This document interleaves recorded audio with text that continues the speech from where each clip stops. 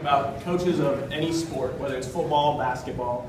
I spend most of my time working on our football product, and the product that I've been building over the last year has been a product that allows coaches to create diagrams and share them with their athletes to help them teach their players what plays they want them to run, basically.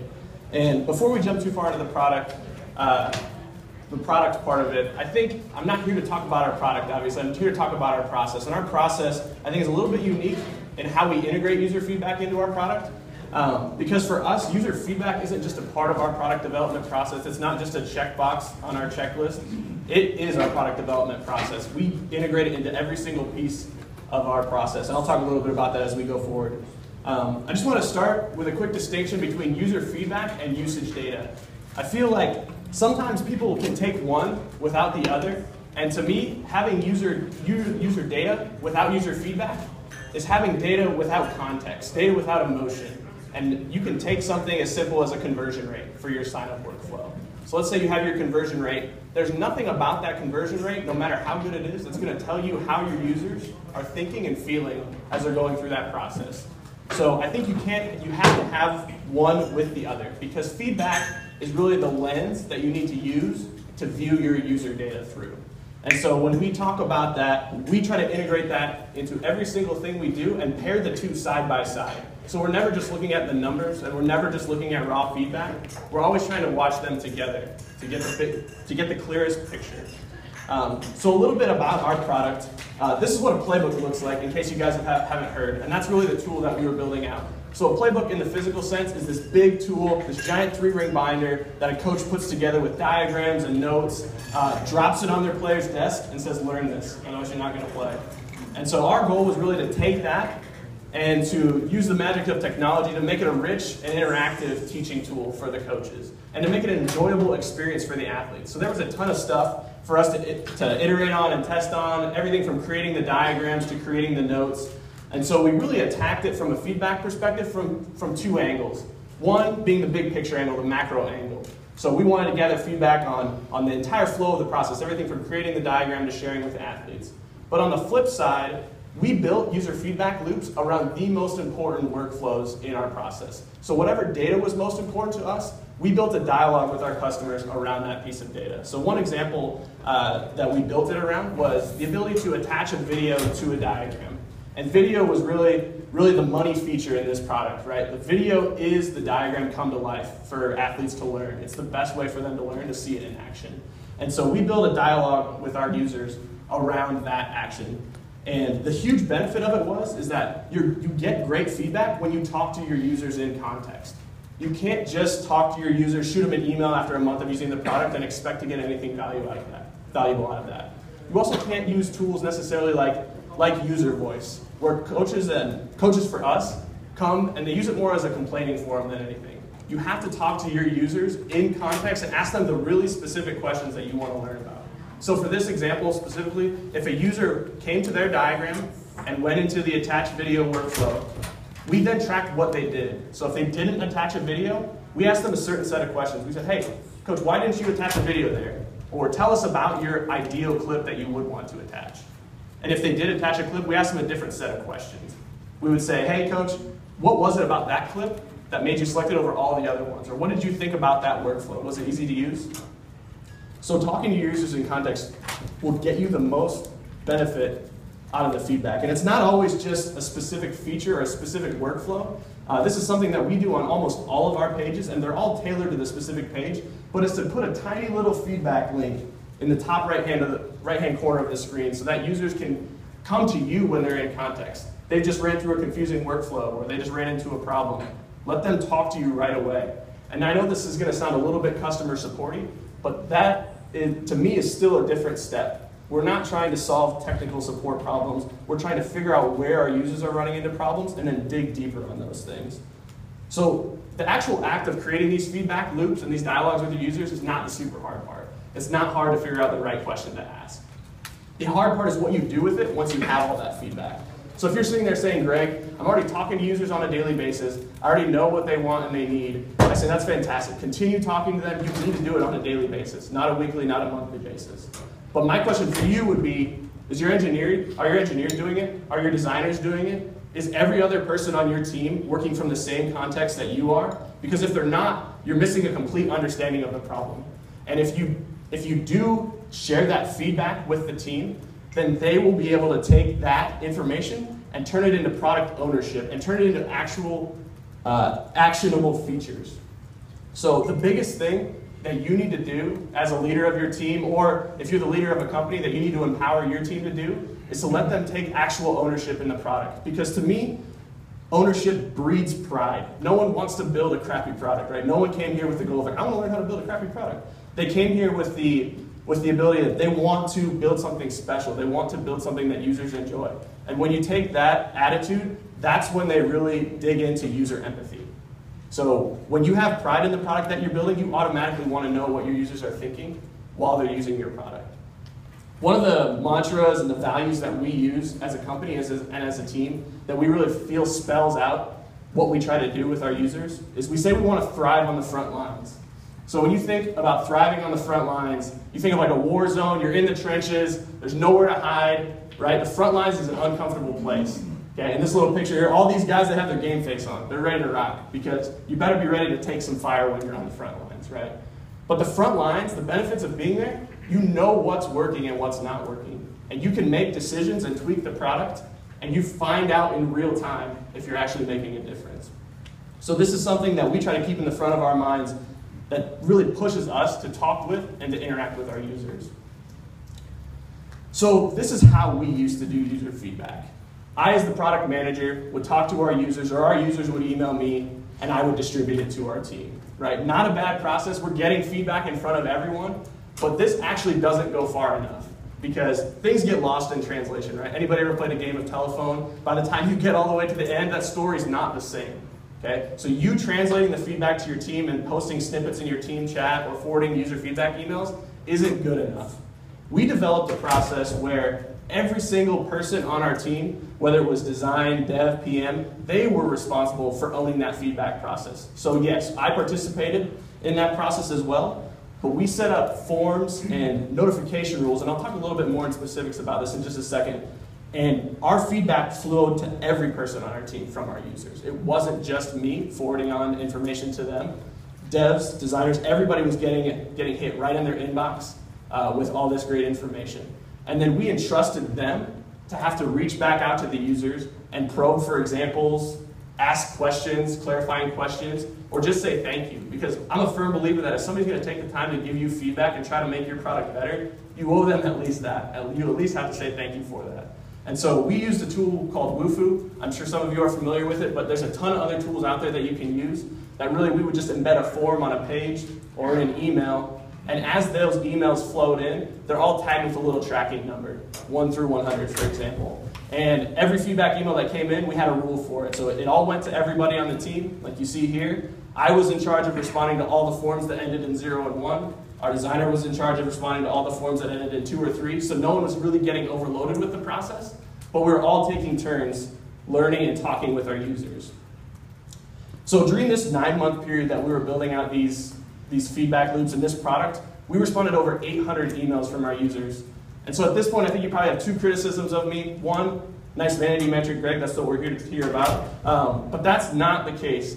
It's really hard to quantify the conversations that started because of all these emails, and it's even harder to quantify all the product changes we made based on the understanding that we got from these. And the other criticism you probably have if you're thinking about doing something like this is, I don't want to turn my development team into a support team. And that's a definitely valid concern. But if we take this number and we break it down, like I said, it was about a 9-month period that we were building this product, and we had 5 members on our team, 2 developers, a designer, a quality analyst, and a PM. And that averages out to about 1 email per day per team member. So that's a question you can ask yourself. Is 1 email per day per team member worth it for me to build a better product? Do I think I'm going to get value out of that? If the answer is no, then obviously that's your call. But if the answer is yes, that's a really small price to pay, in my opinion, to make a better product. So this is an example of a piece of feedback that we got in our feedback form, right? Very, very elaborate, very direct and to the point, actually. And this is something that what this user said. There's no solution in there because users And no matter what they say, users don't know solutions, they just know problems. So when you look at it from that perspective, this is a problem. It says, I need to be able to share. How do I do that? Okay? And when we take a look at that, it's our job to then dig in and figure out what's the problem in our flow. Our product, it normally flows like this. We want coaches to create a diagram, right? That rich diagram with information. We want them to organize it into a group, then share it with their athletes and let their athletes view it. Okay? This coach was clearly getting stuck somewhere in between step 2 and step 3.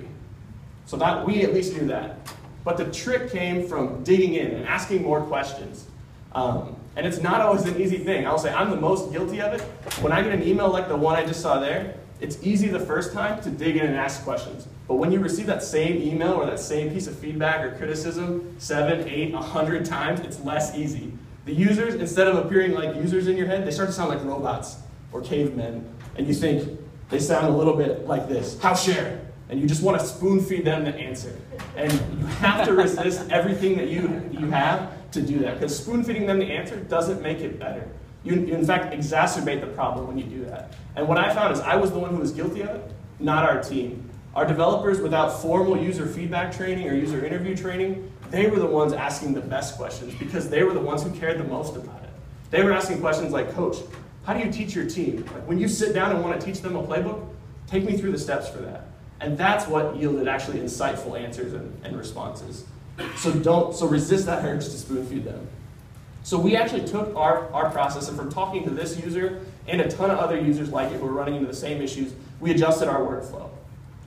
We found that coaches, they wanted to share their diagrams with their athletes the second after they created them. And our workflow was bad because we had just basically taken the physical model, I'm going to create my diagrams, I'm going to put them in a giant 3-ring binder, I'm going to slam them on your desk and expect you to read them. We basically did that in electronic form. Okay? We didn't actually understand the real problems that the users were facing. So reorganizing this workflow paid huge dividends on the back end. While we saw the same amount of diagrams created from one month to the next, we saw that athlete views, which is the best part of the biggest engagement metric that we could measure, they grew 2x over that same time period. So while the diagrams remained static, the athletes were actually getting more value out of our product, which was the key. So it's not as simple as taking your user emails, right, and making a to-do list out of them and just start checking them off. There's a lot of people who would tell you that's a very bad idea, and I would be one of them. Okay? But the process you have to go through, while manual, is what's going to pay the most benefits. So we literally would take a whiteboard and start writing up all of the things that our users were talking about, trying to figure out what the users thought was the most important problem that we needed to solve for them. And we would put it on a Google Doc, put it on a whiteboard, and just tally them up. Okay? But it's not as simple as, again, just ranking them by who's talking about them the most. You have to analyze what each user is talking about and see, maybe the problem isn't I just need to fix this bug. Maybe I actually need to revisit this entire workflow. And I need to think about it in a bigger picture sense. And at the same time, you need to be working on what's most important for you and for the user. So you need to be constantly prioritizing all these feature requests that come in to figure out what is actually going to be the biggest bang for your buck. How can I actually impact my users?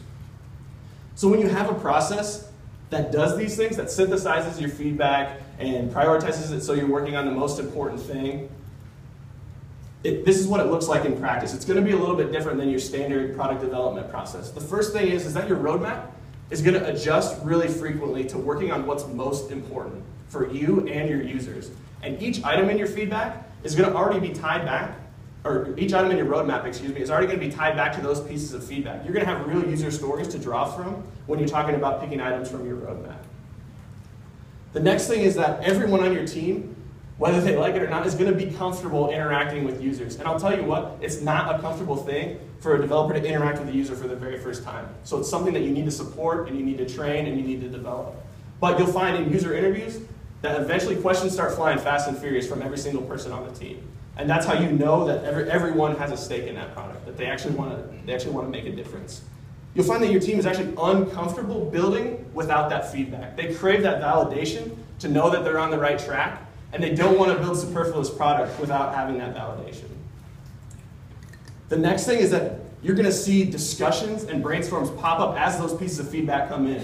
So a lot of times we would get a piece of feedback in, let's say it was 9 a.m., and we would jump into an immediate discussion about that because it was so interesting, or it came from a different perspective that we hadn't considered before, and we wanted to discuss it as a team, so we'd hop in a Google Hangout and talk about it.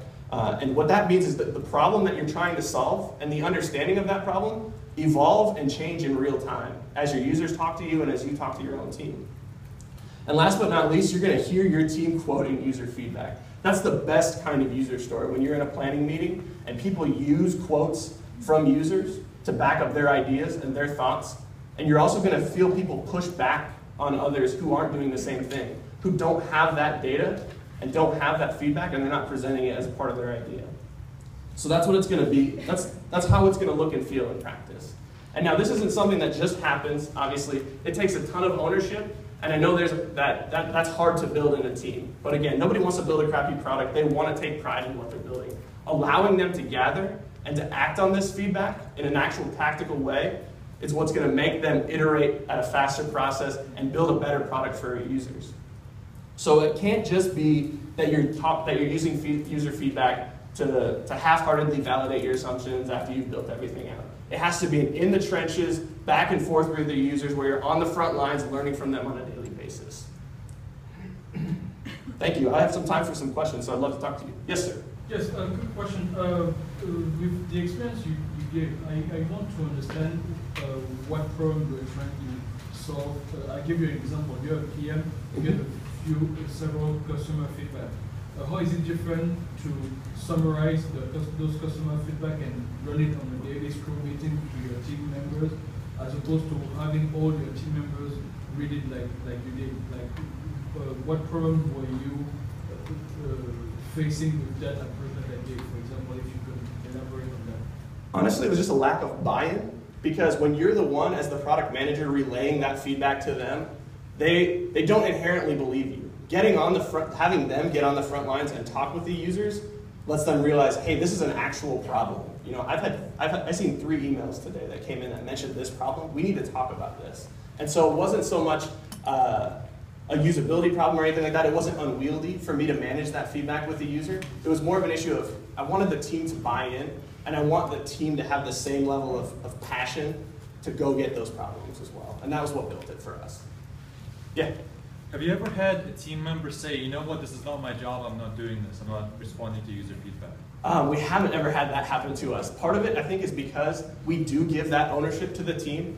I could see that happening in a situation where an exec is flying in from the top saying, you need to build X, Y, and Z. And that's when that pushback, I think, happens. But when you're a company that focuses on user feedback and focuses on user research, your execs are no longer pitching their pet features and things like that. They're giving research directives because they know that user feedback is going to build a better product. And so a lot of it comes with, you need to make sure you're pairing up your team members with a product that fits their interests too. Obviously, if it's not in their interest, let's try to find something that is. You know, let's find what their passion is, and let's get them matched up with that project so they do feel comfortable talking to those users. But it's definitely an adjustment. It's a whole company mentality where, you know, I don't want to have to talk to users, I just want to write code. It builds a better product when you do talk to users. Yeah?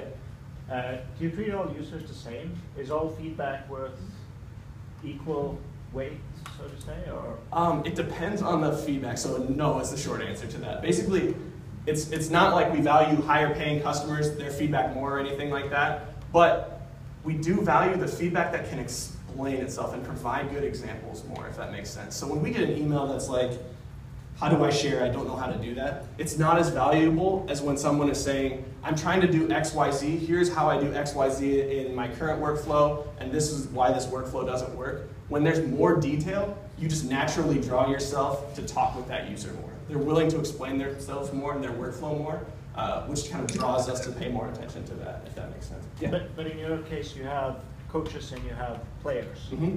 Do you treat their feedback equally? We tend to lean towards the coaches a bit more. And in this scenario, the coaches are our paying customers and the athletes are our consumers. So we do tilt a little bit more towards the coaches. But we still know that if we have a product that athletes won't use, our coaches are not going to pay for that product. So we still do want to talk to both sides of that. Yeah? How do you incentivize customer to give you more feedback? We actually haven't had to do a ton of that, which is surprising, right? The user isn't necessarily incentivized to say, I'm going to help you build a better product. What we've found is that our users are so passionate that they do want the best out of that product that they're willing to provide that for us. Some things on the side that we've done is just go out and visit them so they don't feel like they're having to take that time out. You know, we'll embed ourselves with some of our users in their normal weekend routine, just to kind of see how they work and not necessarily ask them questions while they're there and just talk with them. We've also found like some swag goes a long ways in smoothing over some of those things too, a t-shirt thing here and there. Yeah. How did you handle balancing? You mentioned setting priorities. Mm-hmm. So especially when the team's all bought in and now I'm really excited to help all the users, but at the same time, you can't fix all the problems. Yeah. You need to set priorities. How did you deal with, okay, well, we're not going to fix these because they're not as high priority currently? Yeah, that's a really honest conversation that you have to have with not only your team, but the users too. The good thing is your team, I think, will understand that more. They understand there's only so many of us to go around. There's only so many things we can tackle. But that user who pitches that pet feature, right, that they really want it, being honest with them about what our product does and doesn't do is what we try to get better at every single day. And so it's something where we try not to lead them on with, we'll get to that eventually, or it's on the roadmap or things like that. We try to be brutally honest with them in that sense, but it's something that we have to get better at every single day because it's not an easy conversation to have. I would say on the team side of the prioritizing, it's an intense conversation, right? Everybody's passionate about it. They're bought in on this product. They want the best product. So those are not easy conversations to have, but to me, that's the fun part, right? When everybody's passionate about it and you know you're gonna end up in the right spot, it's not necessarily an easy process to get there, but when everybody's that bought in and passionate, you know you'll end up in the right place. Yeah? How many feedbacks, reviews did your team receive per day, for example, just out of the deal? Yeah, it varied a little bit with what day of the week it was. We found our users would give us more feedback like Monday, Tuesday, Wednesday, and then Friday, Saturday, Sunday, they were spending time with their family, so they didn't get as much feedback. But it averaged out to about one piece of feedback per team member per week over that 9-month period. Yeah. I don't know if you have this problem, but have you thought about strategies for how this is going to scale? Yeah. You don't want 8,000 for the same group. Absolutely, absolutely. One of the things that you can do is you can throttle it. So if you have a ton of users, let's say, you can throttle the percentage that you're asking for feedback. Maybe you don't ask feedback every time somebody selects not to attach video, or maybe you just focus on, we want to know why they're not attaching video, so we're not going to ask them if they do attach a video, great, we'll assume that the workflow works well. We're only going to focus on the people who haven't been attaching video, so you can kind of throttle it that way. The way that we scale it across our entire product team is that every product squad really owns a separate piece of the product, so they're not really crossing over with the same users. Sometimes they are, but we try to be careful about not badgering the same users for feedback in every single part of our product, right? The last thing you want to do is have a user use your product for a day and get 7 feedback emails about different parts of it. I'm going to go for somebody in the back. How are you aggregating and categorizing the feedback you get when you have it dispersed across your team like that? Yeah, so we had the emails go to everyone. That was the beauty of using a tool like Wufoo. We set up the communication rules to just send the feedback emails to everyone, but only one person was in charge of responding. So everybody got it and saw it, and then we would take weekly, sometimes bi-weekly times to sit down and synthesize that stuff, so we could actually put the tallies next to the features or next to the bugs that we were seeing. So it wasn't everybody's job to read every one, but you found that if we put it in their inbox, they were more likely to read it than if we had just posted it in a thread somewhere. Yeah. When customers click through to give you feedback, do you give them some sort of options on how to give you better feedback? Like an example of, hey, if you give us more information, it can be better. Do you do any educating them? We haven't tried to educate them as much as we have tried to ask better questions. So we've found that if we're not getting the right type of feedback, we're probably asking the wrong questions. And there's definitely iteration and experimentation in the questions that you're asking too. But like I said, we haven't found that to be the hard part. It's just a matter of trying to find the right question to ask and find the right time to approach them so you do get that feedback coming back. Yeah? Do you have any aggregate business measures that kind of drives the process that you're in now? Or are you having release cycles that needs to meet a specific time goal, or is there something else that guides what you're doing? Yeah, so we do have some constraints like that. Being that we're a product for football coaches, we're very seasonal, right? Because they're having their practices, they're teaching their athletes in early fall. But what we found is it's not getting the most usage in the fall. They're actually building it in the winter and in the spring so their athletes can learn when they're outside of the season. So we do have those kind of seasonal constraints in there. We actually use a continuous deployment process, so we're able to kind of distribute change, put change out there whenever we want to, which is a huge advantage in a process like this where we're trying to learn constantly. Anything else? Awesome. Thank you guys. Appreciate it.